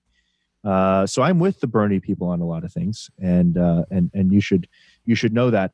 And it's just interesting on the internet, as to your second point, half the people say there's no difference between the before and after pictures, and the other half of the people say, yeah, I could do that too if I was on steroids and HGH. It's just like you don't know. So it's like, have I gotten in better shape or not? I'm not sure if I look on the internet. I think over time, I'd agree. I've seen you, we're talking young Jacob versus now. I can give you that. You've gotten buff. The results speak for themselves, and that is something we're not. I hope so. We're not going to fight you on that. We do agree that Jacob Wall has a rockin' bod. Well, Jacob, it's been interesting to talk to you. I don't understand you exactly. I think it's been interesting. I'm curious to see where you go. And I don't know what else to say. Brandon, do you have anything? Well, thanks for being so generous with your time, Jacob. You bet. It was really a lot of fun. All right, Jacob. Thank you. Perfect. Thank you. All right. Bye. Thanks. Bye. Oh my God, Brandon. What do you dude, what do you okay, so for the listeners, like we really did just hang up the call. Oh my God. What do you think of that? What did you think? How are you feeling? I don't know. I mean, he's consistent. Dude, it's mind-boggling. I'm like, my heart's thumping, by the way, just because it was such a roller coaster of emotions. It's so confusing to talk to him, and I have no idea what the listeners at home are thinking right now. It's very, very weird to talk to him. I thought it was actually. I mean, yeah, I think he was very easy to talk to. He was actually very easy to talk to, but yeah. Okay, so the way I would describe. Okay, so first of all, there are so many. Like everything he says is a lie. To the point where it's everything he says is a lie. To the point where like I was noticing, it'd just be like silly and counterproductive as an interviewer to call him out on all of them. Because like we tried to get a couple of them, but then it's just like, I'm detecting little ones all over the place. Like for instance, one that pops up. I mean, dude, I think his girlfriend's fake. Like when he was telling me about the Russian girlfriend, I like looked her up on OnlyFans, and it's like this default picture, and she has 12 posts and 2 videos, and actually it doesn't see how many she has, but it doesn't look very active. It looks like a fake account that somebody made. And I suspect Jacob's probably trying to just make money off 2 accounts and like maybe just like stealing pictures or something. But I started like, I was giggling then. I'm like, wait, why? He's like even literally doing the, wouldn't know my girlfriend, she lives in Ukraine lie. Right. It's like, wait, like, dude, what? Yeah. And then like the high-powered government official. But there's little ones. Got a main bitch, got a mistress. Yeah, exactly. A couple girlfriends. I'm so hood rich, dude. But so wild. So it's so funny that he claims to have one girlfriend that is very high up in the federal government. Yeah, non-specific. I mean, non-specific, but she's got full federal government clearance. There are so many moments of that, but I'd say my main reaction is like the experience of talking to him is like he is out of his mind, right? And like he's constantly lying. But he's so confident with his lies and he sticks to them so hard to his own detriment, right? Where it's like actively like not even benefiting him to a certain point. where it's like you actually start feeling insane when you talk to him. Like Right. like it's you start feeling crazy because he's so confident in his lies, and they're not even good lies, that you start losing your Right. mind because it's like, you're wait, like, okay, I guess Elizabeth Warren is an S&M dominatrix. it's like it's easier because you kind of have to give him ground if you want to keep the conversation flowing, because he'll like throw Yeah. so many lies at you. I mean, it's I like, could have kept talking to him for hours. yeah, because he's not gaining anything from the lies. That's the thing. Yeah. The experience interviewing him, it's like he's telling lies that there's, like, I'm hearing them, I'm like, okay, that's not true, but he doesn't really gain anything over me by saying it. It doesn't really help prove his Sure. points at all. And then the other thing is that where he's like, he lies, but he tells the truth with it. Like, I pointed it out that one time. It's hard to describe. Like that one time where he's like, he says that Don Lemon hit on him, and it was on video, Oh, right. but the videos were all erased from the internet. And then he goes on and he's Yeah. like, but he did hit on me, and it's very well documented. And I'm like, wait, Jacob, Right. like, it's not well documented. By definition, Yeah. it's not, because you just said it was scrubbed from the internet. So like, whether or not it happened, it isn't well documented. Like, Yeah. But then you like said something about it, and he was like, well, I guess that's just a little thing called juxtaposition. yeah. And it's like, and that response is so funny. It's just like, yeah, I mean, I'm not trying to like call you out even at this point. It's just like really funny that you do that. It's like cartoonish. Yeah, I mean, it's cartoonish. I'm glad we got the exclusive. And then, yeah, it was funny. I was like kind of worried about him being really cunning. He is like, he's smart and cunning. I'll give him that. He's like, he's something, right? He's something. But it is funny because Yeah. I mean, I could tell, like, me and you, I was taking it pretty seriously the whole time. I'm sure the audience will be able to hear when both of us started getting silly. The babe discussion was when we were both getting really silly. Sure. When he couldn't name the babes. Oh yeah, feet to the fire could not name a single Republican babe, and then Name one babe, bro. Name one babe. Later he fucking, well, I mean, I guess he named Tommy Lahren and Megyn Kelly, and then later when he was talking about his OnlyFans GF, right? He was like, oh yeah, oh well, I don't include her in that. Oh, she's not political. One second he's like, oh, you know, she's not really political. She doesn't really speak English, and then then like the next second he's like, oh yeah, like she actually makes me look like a leftist. He's very well spoken and confident. It shows how far you could get by just being really confident with what you say. Oh, 100%. And not saying which is literally like all we do.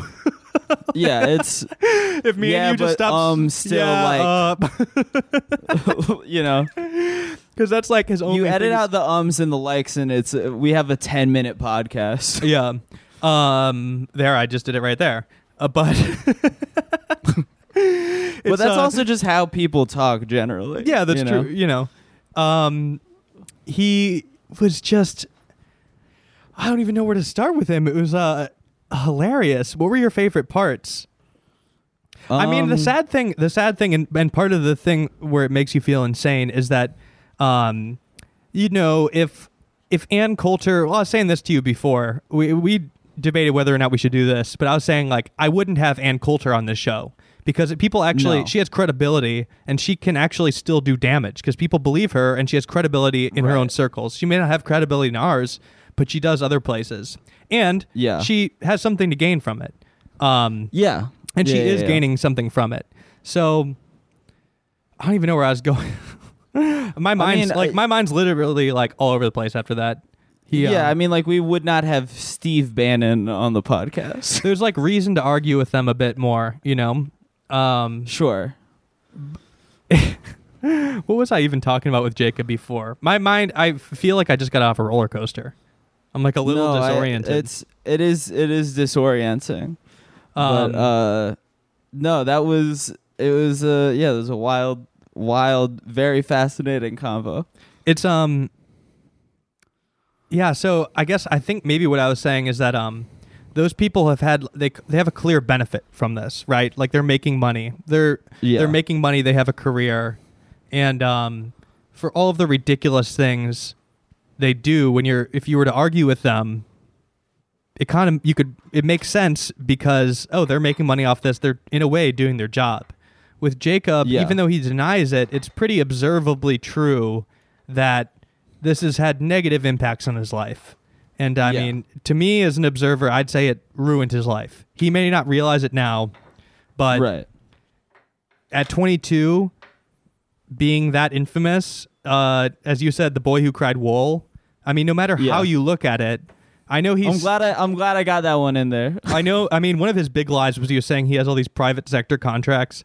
We all know that's a lie. I mean, like, dude, you wouldn't have an. Right. Why do you have an OnlyFans? You couldn't have an OnlyFans. Yeah. Why do you, Yeah. not only that, but like you wouldn't need to have an OnlyFans. Right. You wouldn't like even be thinking about it, I guess. You wouldn't be on Cameo. Yeah, you wouldn't have a Cameo. We don't have Cameo. I'm not above it I mean, I wouldn't be above it if I needed to be. Right now, I think we're doing okay, so I don't need to have a Cameo. Yeah. If you see me on there one day, you'll know it's not going well. You'll know, things did not turn out the way I planned in my life. But if I'm on Cameo. But. So like we know the private sector stuff. He says that, but it's like, all right, man, like it doesn't matter to me. I don't care. I don't care, Jake. Like I wanted to say is like, dude, I don't care if you're getting advertising work. Like I'm gonna hang up and I'm gonna go back into my life. Like I don't care. Like I'm. You don't need to impress us. Yeah, you don't need to impress us. Like, I really don't give a shit. Yeah. Like, at the end of the day, it's kind of beyond what I think of you. Because, I mean, it doesn't really matter if I think you're a successful or unsuccessful piece of shit, right? Like, at the end of the day, you do vile stuff. Like the fact that you're not getting paid for it is just confusing. And that's on you. Like, that's what I was saying. Like, really, like, the only person this matters to is you at the end of the day when you go to sleep. Like, to me, he's kind of ruined his life, and that's sad. And I don't understand still after talking to him why. Because even if he thought this was gonna, I could imagine worlds where he thought it was gonna pay off at various points. In fact, dude, if I was in his shoes, getting retweeted by Donald Trump, I would be a believer. I'd be like, this path is going fucking well. Yeah. Yeah. Like yeah. But that's the thing that's been keeping you from being a Trump supporter is that he hasn't retweeted you. No. But like but in terms of like playing on that team, like, that's a home run. Sure. 100%. Yeah. So it's weird, and it's like maybe even I can understand where he's coming from doing the Robert Mueller thing. I don't think it's good. I think it's very bad. Yeah. And I also, let me be very clear, I suspect that he's doing very, very bad things to convince these people to, lie for him. Right. Like, I don't know if I really went as hard as I could have, but, I do want to be on record that I think it is bad that he has put out so many false rape allegations. 100%. I want to be on record that I think that is a bad thing to do. The only reason it's like not, the only reason he's on the podcast and the only reason he's like able to be on it, whether or not we allow him, is that they're so unbelievable that no reasonable person, there's no damage because no reasonable person believes it. Like, they're so ridiculous.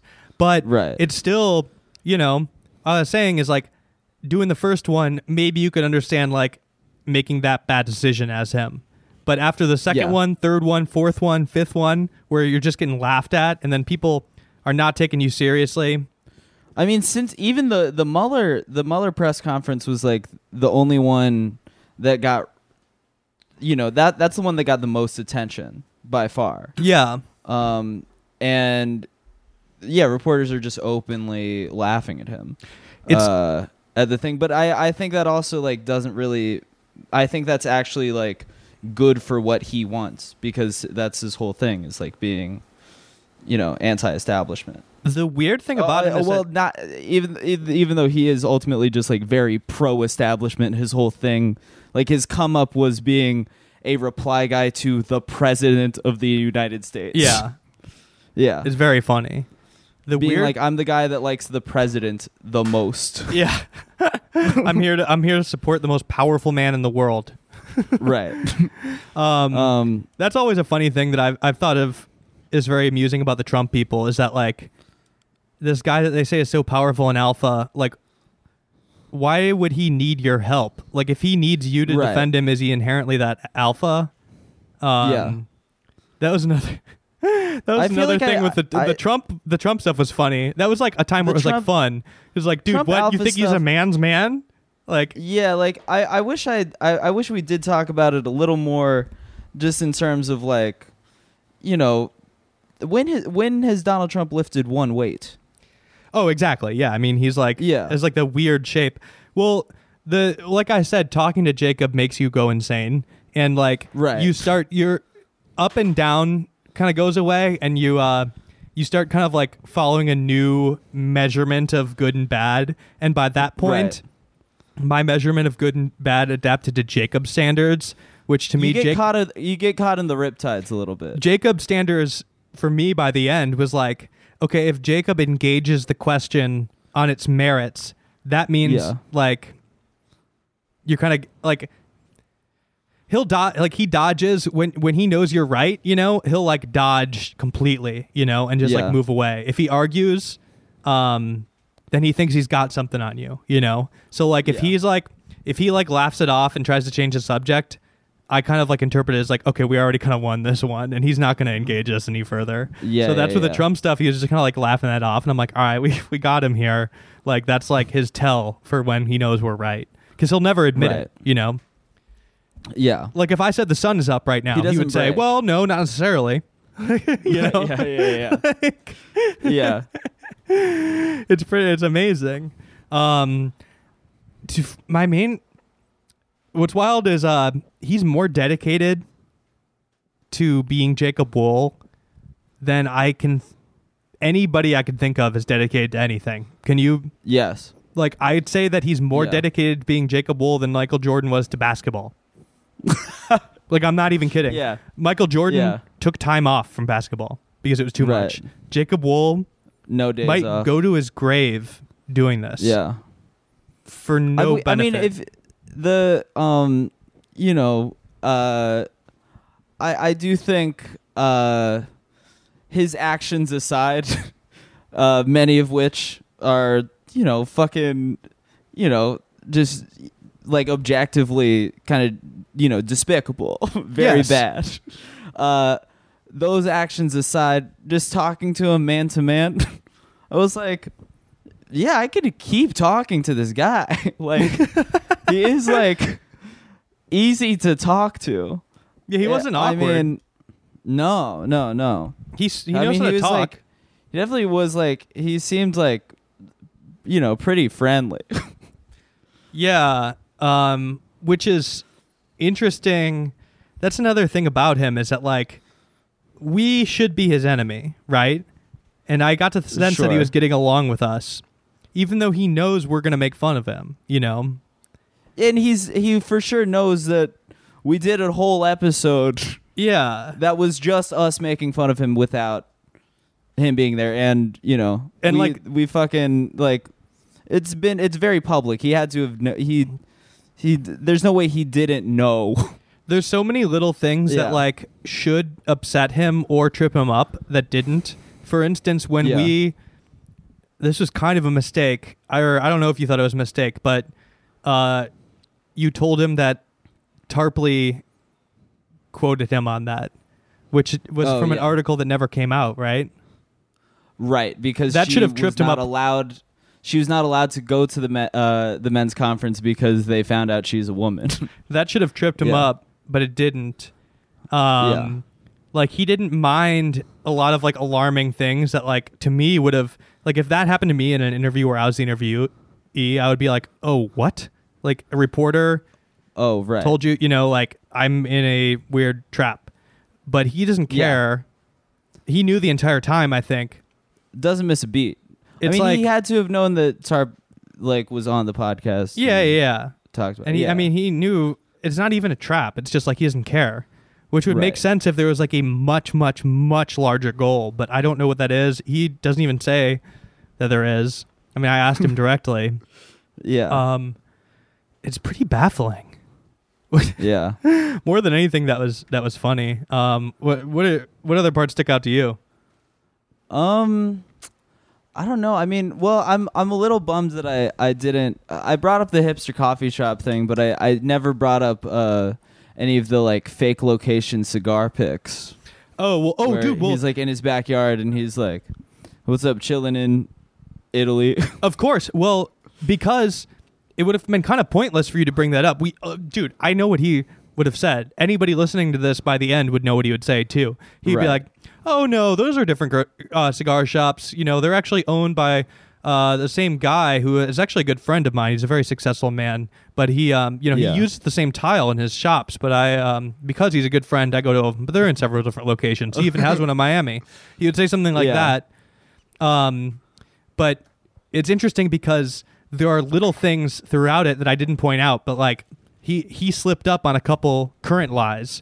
One of which you got him to yeah. admit that he's in Irvine right now, which is his parents' house. Oh, and he says he's in Florida. He says he lives in online. Miami now. He's been telling everybody he Wow. lives in Miami. Yeah. So he has let that slip. Yeah. But once again, if you called him out, he would we know what he would say too. Be like, "Oh yeah, well, I mean, I do maintain a house in Miami, but I've been worried about my parents. Even though I don't take this virus seriously, the economy and who knows what the liberals will do, I thought it would be best if I'm back here, you know." Yeah. I Yeah. looked up when he was talking about his dad being involved in that case, the Tukey Williams case or whatever. I like looked it up, and he wasn't involved in the actual case. It seems like just from the blurb I read while we were interviewing him, it looked like his dad was able to go watch the execution as a civilian. So that, and it sort of looks like he did wow. that. He did that so that he could go on like Nancy Grace and stuff and talk about it. Yeah. So it's so like I wonder if just like he's just learned exactly from his dad, you know. Right. And I barely got to skim that, but I guess like I always wonder like how did Jacob become Jacob? Yeah. Maybe his dad was like this his whole life, you know. Yeah. I liked that he would. I had one slip up where I was talking about Surefire Intelligence and I accidentally said Wool Capital, and he was very quick to be like, "Oh no, no. You're talking about a different lie." Yeah. Yeah. No, yeah, he helped you. I thought that was funny. He helped me. He helped and then, me on that. And then just like Yeah. a bold-faced He was denial. not. He was never hostile. No, he was very calm. No. Very calm. The weird, and then once again, like even that conversation, it was just like he's telling us this lie that doesn't make sense, like like that people made the LinkedIn with his secret name that he admits to using. Like, how would they have known right. the name to make the fake account? And then he's saying like, "Oh well, no. After the fake account came out, people were making the details." It's like, dude, that doesn't make sense Right. at all. Like what? Yeah. I saw it. Like I saw the page. Yeah. Yeah. A plus B does not equal C here. Yeah. Oh my God. Well, dude, that was a long time coming. It was Damn. interesting to talk to him, but I still don't have like the big answer or answer the big question I've been wondering the whole time, which is like why. Right. Yeah, I feel like I'm not even close. I mean, we kind of strategized before the call, and we're just kind of like, we gotta figure out what his end game is. Like, what is, in his words, what are his intentions at the end of all of this? What does he want? And it still feels unclear. But maybe that's maybe the destination is the journey. You know. Yeah, I mean, I don't know. My brain's kind of melted from this. I know. I know. Trust me, Yeah. I know a lot of people who lie compulsively, and Yeah. similar symptom where it's like, you start feeling crazy in talking to them, even though they're the Yeah. liar, right? Because you have Yeah. to like, in order to keep the conversation going, you have to like play on their turf a bit. Sure. And their turf is just so bizarre. Like, yeah. to even like carry out a conversation, you have to keep like giving them ground. But the difference is like all of those people I know, like they aren't harming their life, at least not a lot, by keeping the lies going. They're just still, they're doing whatever they're doing and they're lying, right? Like a person who works at McDonald's and is on Instagram saying he's a CEO, it's not making his life at McDonald's worse, you know? Right. If a nameless person is cleaning hospitals and says that they're a surgeon on Twitter, hypothetically, it doesn't make his job cleaning the hospitals or working on the Amazon warehouse worse. Where Jacobs, it's like, it is his life. He's living the lie. And not only is it making his life harder, it's making his ability to lie harder. Right. You know? So it's so different. And I can't help but kind of look at him as a tragic figure at the end. Even though he's objectively bad. As bad as he is, I still look at him. 22 is not a kid, but he is kind of a kid still. Oh, yeah. I mean, I was like, I regret most of, I regret most of 23. And he's been doing this. Like, he's been doing this in the time that you're supposed to like grow. Sure. And I kind of just like, it doesn't make his actions better. Yeah. But I kind of feel bad. And like near the end, I like had this urge. I mean, you can't break through to him, but I wanted to like go serious and be like, Jacob, like, I don't like you, but dude, you should just stop, man. Like, you should literally stop and like, you know, try to figure something out, because I mean, it's probably too late, but it's only going to get worse. Like, you should literally get out of the game and like just live your life, man. Like, yeah. Because this is not going to, like, best case scenario, you're unemployable. Worst case scenario, you're in jail. You're in jail. And like, but he's not afraid of jail. Worst case scenario, you're not only in jail, but you fucked up so bad that like even if you had a family, like their lives are worse. And anybody with your last name, their life is worse now because you did what you did. Like, like besmirch even people that aren't related name. To you. Like for the same reason that there aren't people with the last name Hitler anymore, which is an extreme example. But likewise, why Epstein is a unfortunate last name to have right now. Yeah. It's like, you know, that's like, it makes, they all know who he is, you know? Yeah. Or Madoff. If you met somebody with the last name Madoff, what's the first thing you're thinking of? Not them. Yeah. Ugh. It's like, I don't know. I feel bad for him in a sense. Even that was though actually when I have that I've had that Bernie sign up for a while now, but nobody ever asked which Bernie I was talking about. It was Madoff. It was Madoff. So, oh God! I've actually been campaigning for. I was canvassing for Bernie Madoff. All right. On that note, I think we could end it. Yeah. I think this is one for the books, dude. Absolutely one for the books. Absolute one. And payoff. Absolute all-timer. A long time coming. Wow. All right. Thanks, guys. Thanks for listening.